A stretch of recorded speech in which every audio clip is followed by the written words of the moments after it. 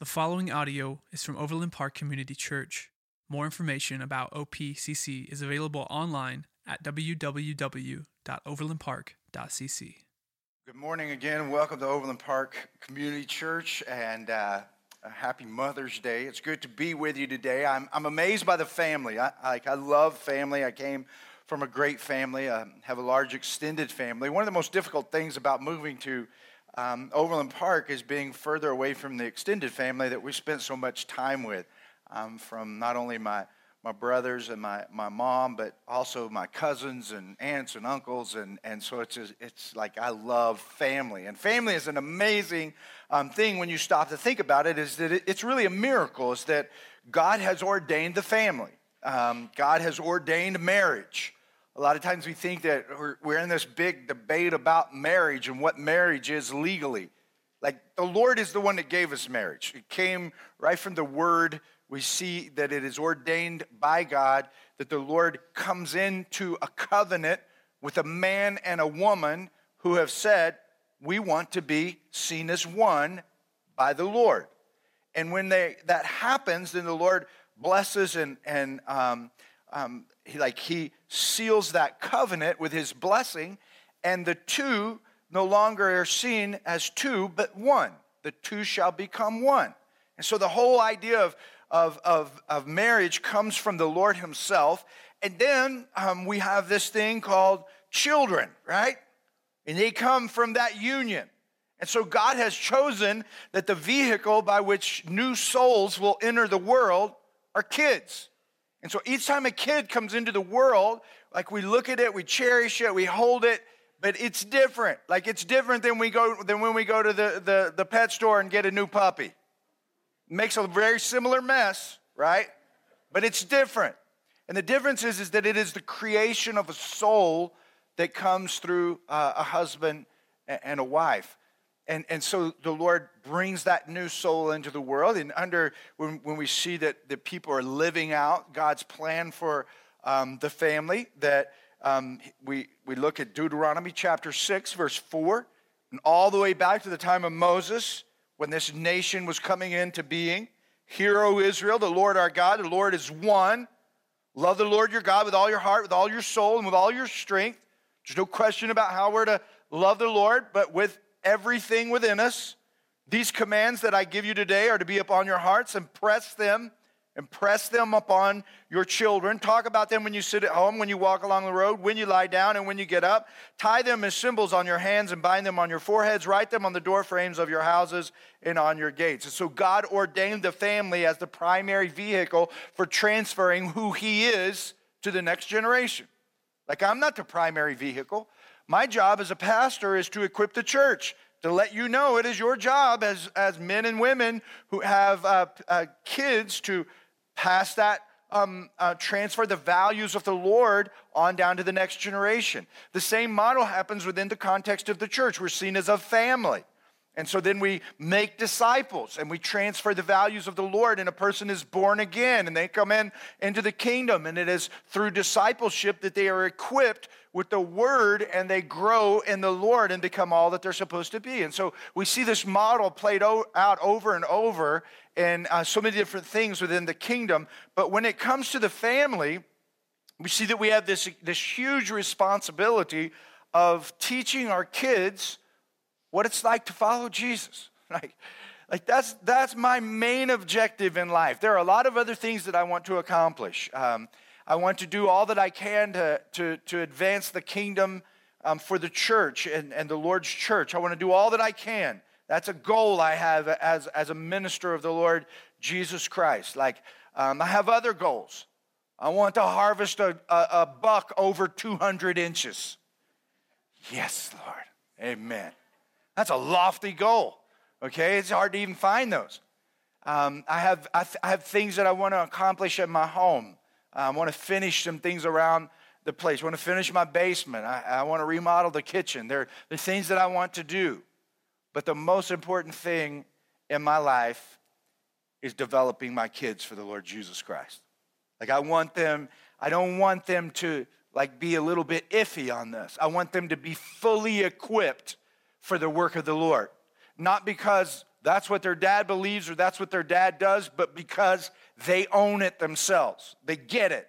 The lights have come on. They are fully developed in the Lord. They are discipled. They are able to make disciples. When they hit adulthood, they hit the ground running, and whatever church they land in, whether it be OPCC or a church in another state, that church will be blessed because of the Holbrook kids. That's my objective, is that when I'm dead and gone, my kids are serving the Lord and making disciples. Nothing more important to me in life than that right there.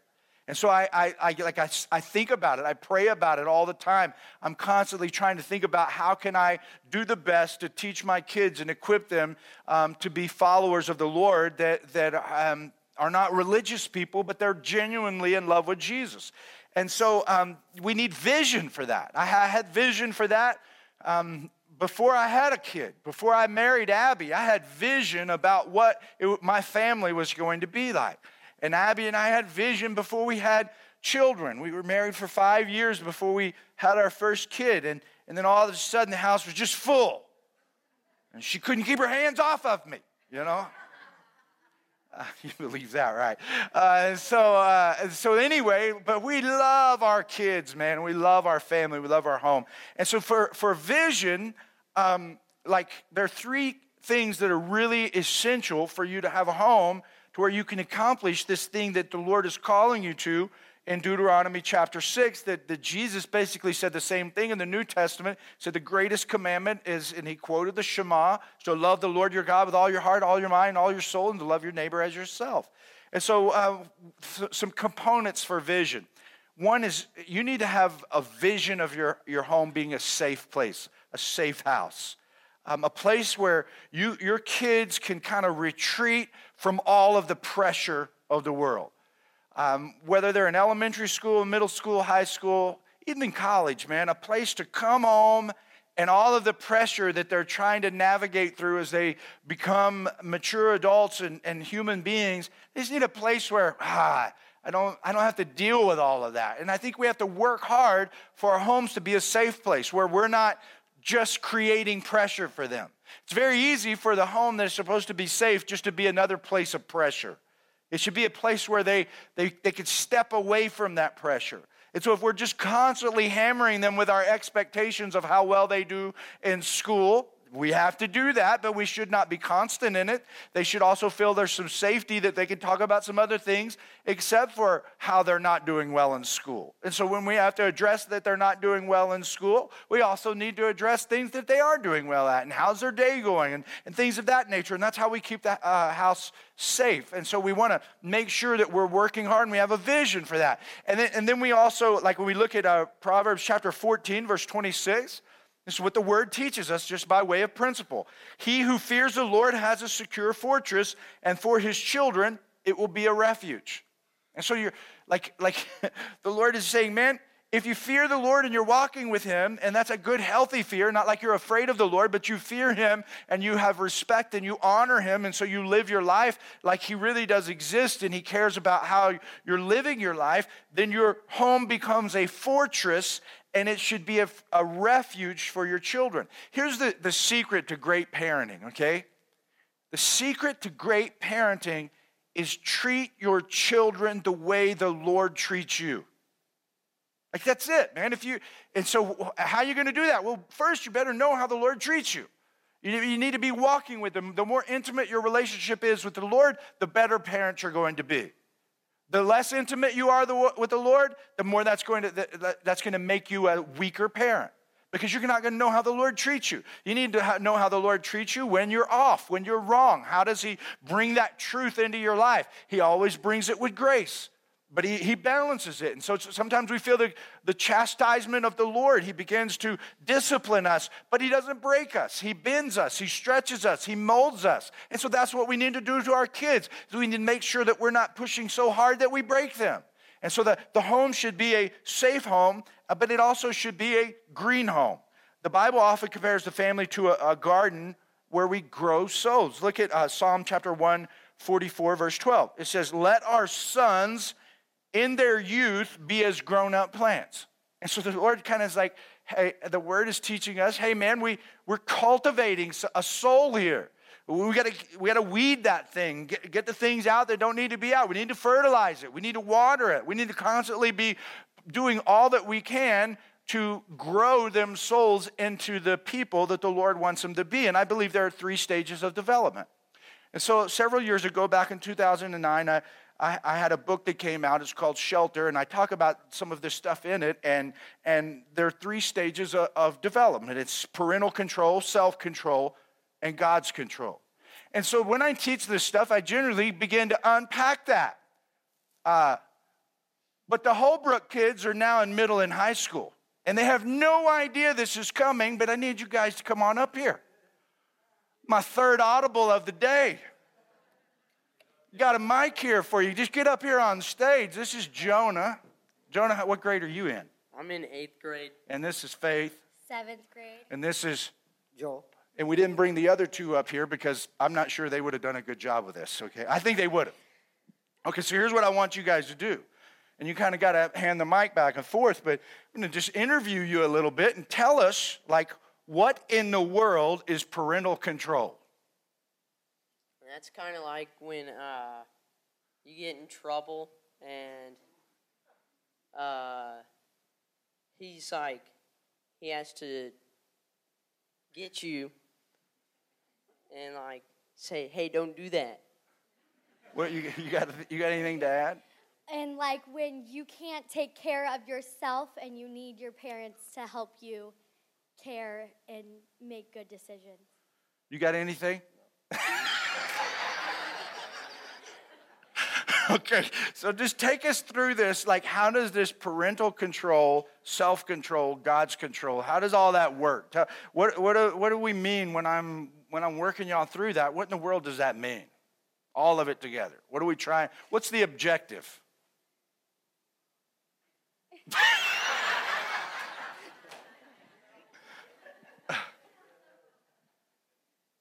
Be better. Come on now, talk about each phase. Okay, so which one should I talk Well, about just first? go from parental control to self-control to God's control. Okay, so parental control is when like you can't really take care of yourself as much and you need help from your parents. When do you hear that parental control come up? Like a lot when I was like a lot younger and like whenever I cried, you were always like, do you want me to do parental control or you want to have self-control? And what was your choice? Usually self-control because parental control wasn't very fun. How did we So how did we navigate between showing, like, what would we do? Do you remember any things that we would do to help you to understand about self-control? You would tell me to like breathe and pull myself together. Okay. You got anything to add, Faith? Come on, don't be afraid. You're always talking. Talk to these folks. About parental control or self-control? Both. Either one. Self-control, like how they work together for you. Okay, so when you have self-control, it's like you're able to take care of yourself and you don't really need your parents anymore, but you've kind of taken what they've given you with parental control you use that on yourself and use what they've given you as self-control instead of parental. That's good. You got anything, Joel? I guess God's control would be like when you need like God's help to like get through whatever you'd be going through. Okay, it's good, man. You did good, bro. I'm proud of you. So what are we trying to do in moving God, self, or parental, self, God? God's control. What's the objective there on that last one? It's to fully surrender to God and just let Him have all the control over your life in the end. And how does self-control help you do that? It helps you when you can have the self-control to let God take the control over, and you have to have self-control to make sure that you're doing stuff to help Him fully use you and to help you surrender to Him. Very good. Nice job, Holbrook kids.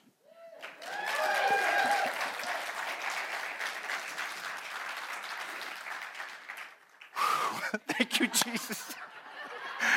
I wasn't sure how that was going to go. I just told them to all be ready or be up here. They didn't know that was coming. I told their mother, I said, Faith can't volunteer this week. So they didn't know what was going to happen. But so the objective is, and what we've worked on, I mean, all the way down, like you guys that have little ones, man, don't do everything for them. As soon as you can begin to teach them to have self-control, do it. Like, man, when they start crying, the motto in our home is shake it off and pull it together. Like, just shake it off and pull it together. And Caitlin, like, she'll start to cry, and I'll say, hey, I can't understand you. You need to shake it off and pull it together. And they'll start to breathe. And I won't talk to them, and I won't run and rescue them just because they're crying. Because they've got to learn how to control themselves. Because the sooner I can get them to control themselves, the easier that they understand that principle, which is a fruit of the Spirit. One of the fruit of the Spirit is self-control. And the sooner that they understand that, the easier it is for them to surrender that to the Lord. And the Lord can use it and work in the midst of it. And so we gotta figure out, how do we move our kids from parental control to self-control in as many areas as we possibly can, as quickly as we possibly can. And the earlier we start, the better. And so work hard to keep your house green. And then finally, a fun house. It's a place where you kick back, relax, and enjoy life. And a lot of times we hear the saying, a family that prays together stays together. And I say a family that plays together also stays together. If you pray together and never play together, they're probably not going to come home later in life. Like, your home needs to be a fun place where you enjoy yourselves. And so, like, make sure that you're not focusing so much on the greenhouse part of it, the greenhouse effect, that you miss the fun house effect. And so keep it safe, keep it green, and keep it fun. But so we look at, again, scripturally, like the word says, enjoy life with your wife whom you love. Okay, so enjoy your life that you have together with your family. So this is all great, and it's important for us to have vision. But we also need, even though vision is essential, we also need to have urgency. Okay?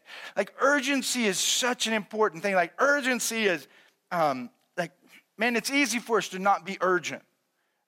Urgency is like, I'll tell you this story.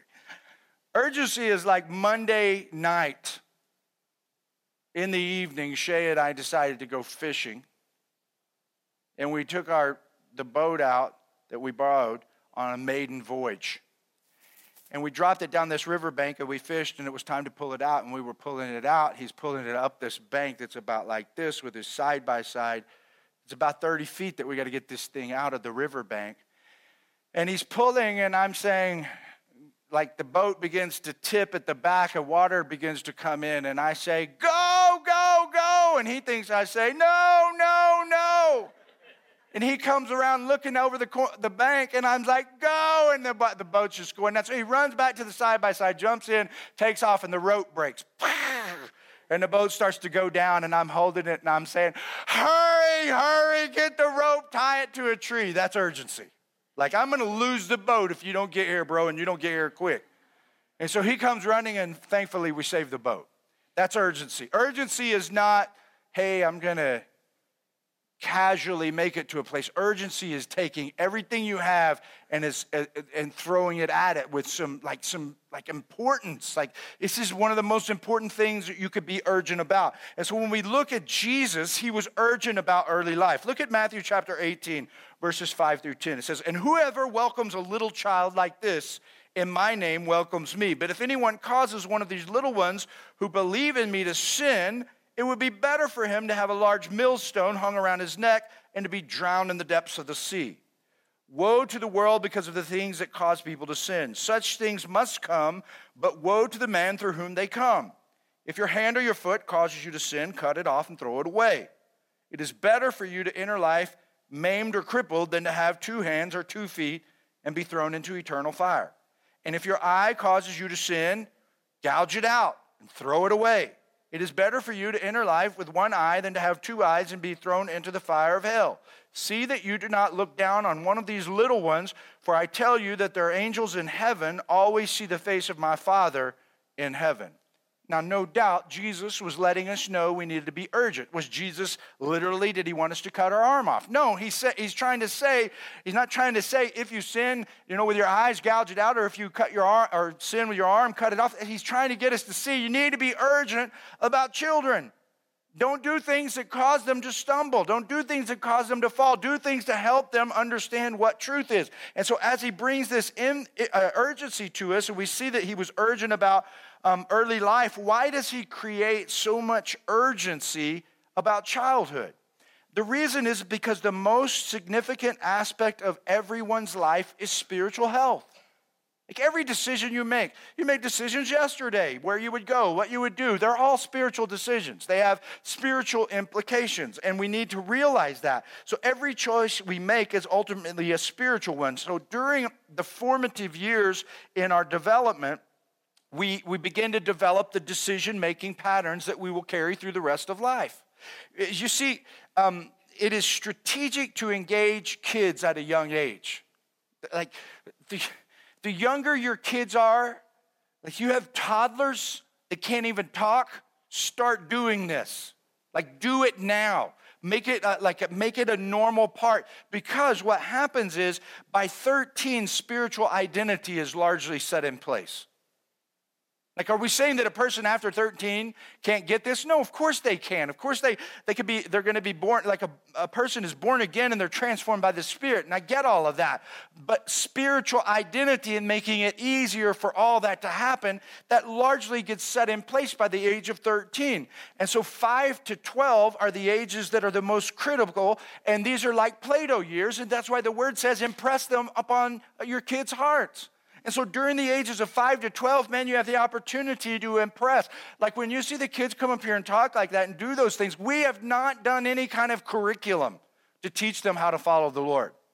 We've simply had them in church, and we always, when we sit down for dinner, we'll have conversations, we'll ask how your week's going, what's the Lord doing, and we're constantly just in a state of development. And so that's what the Lord wants us to accomplish and be urgent during these critical years, so that when they get to those years in the middle, they have learned how to think with the Lord working in their lives. So if you want to shape a person's life, the best and most strategic place to do it is between the ages of 5 and 13.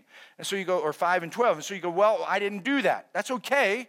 Like you could still shape a person's life. Like I said earlier, when my dad got serious about serving the Lord, I was 16, and it made a huge impact on my life. For the rest of my life, and for the rest of his life, he honored the Lord and followed the Lord, and it made a huge difference for me. So here, let me give you 3 ways to be urgent as a parent. First of all, urgent parents see their kids.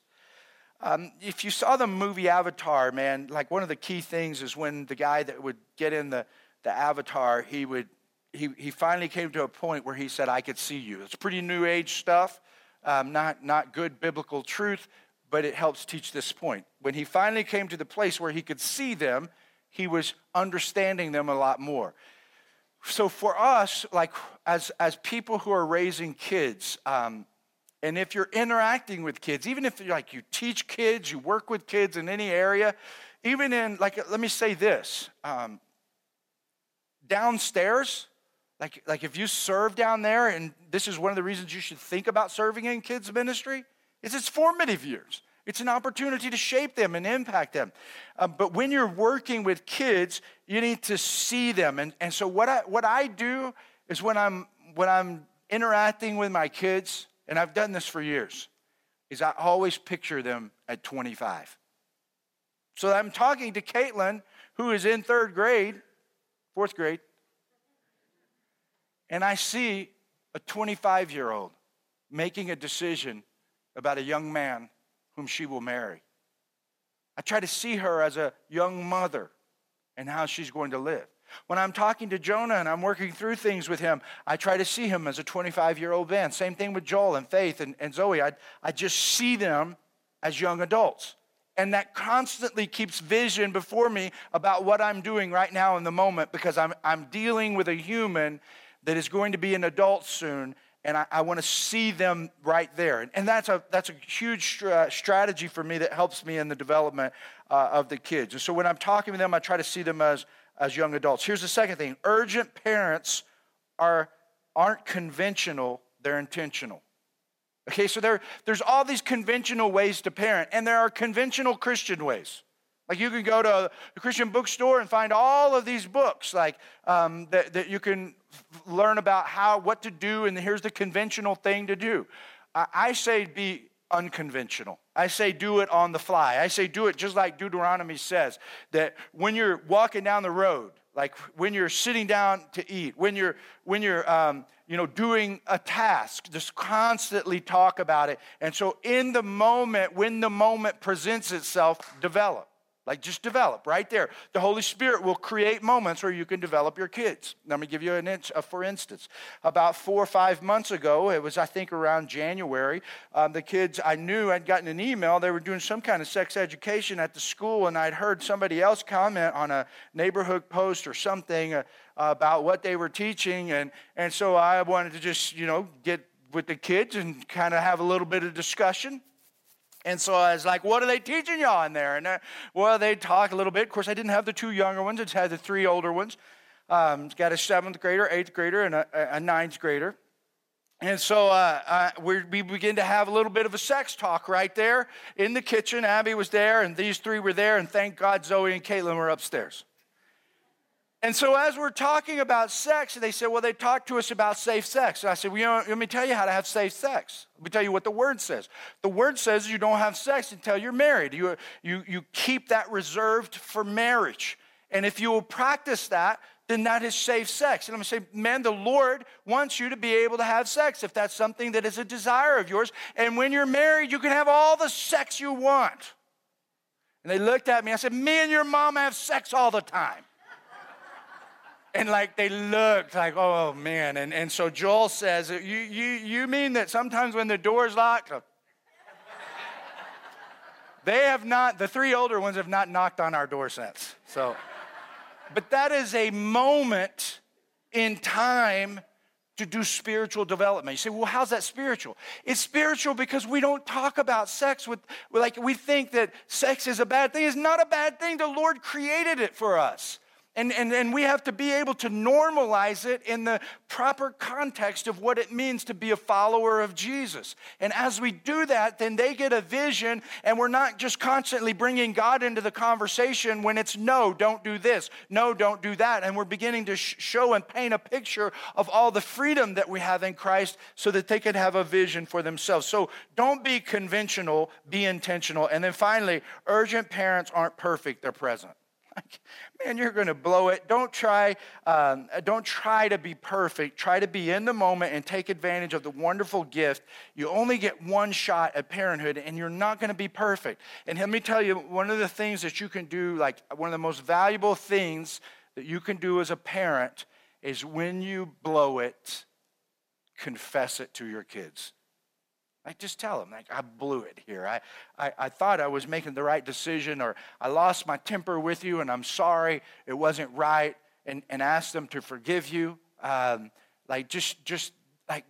try to be perfect. Try to be present, and try to be in their lives, being a part of what's going on in and around and through them, having conversations. And if you'll do that, then they begin to, you begin to develop this very valuable relationship to where you can shape them even on into adulthood after you release them into adulthood. And so spiritual formation is more important than your child's emotional, physical, or intellectual development. You say, oh yeah, sure it is. I'm gonna tell you guys, we could drive over right now. We could drive over to 135th and Schweitzer. And that soccer facility will be packed. And there will be people who are playing club soccer. They will be driving from Dallas.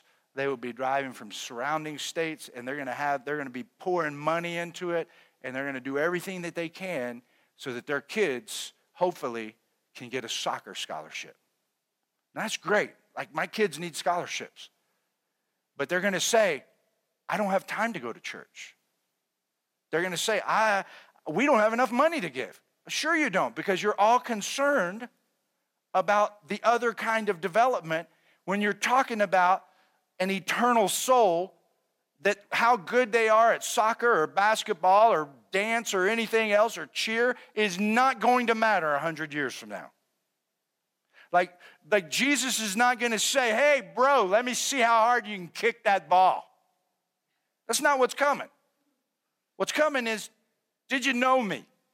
And so I'm not down on soccer. I'm not down on any sports. I love sports, and we have our kids in sports. Okay, I love them.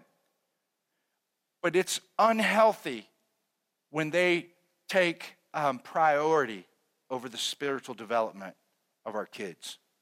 And so, like, if that's where you're at, you need to check yourself and go, listen, I need to reprioritize here and make the spiritual development of my child more important than anything. Make the spiritual development of myself more important than anything. And so the big idea of today's talk is be urgent. Like, bring some urgency to this and realize, man, the Lord has given, like, when you have a kid, like, when a kid is entrusted to you, whether you had them naturally by birth or you adopted them, whatever, man, when they're in your home, it's a soul the Lord has entrusted to you to shape for him. And that's like, man, that we need to bring some urgency to that. It's the most important thing we do. And so bring that to that task that you have. It's a calling of the Lord to raise up warriors for the kingdom of Christ. Thank you for listening to audio from Overland Park Community Church in Overland Park, Kansas. For more information, visit us online at www.overlandpark.cc.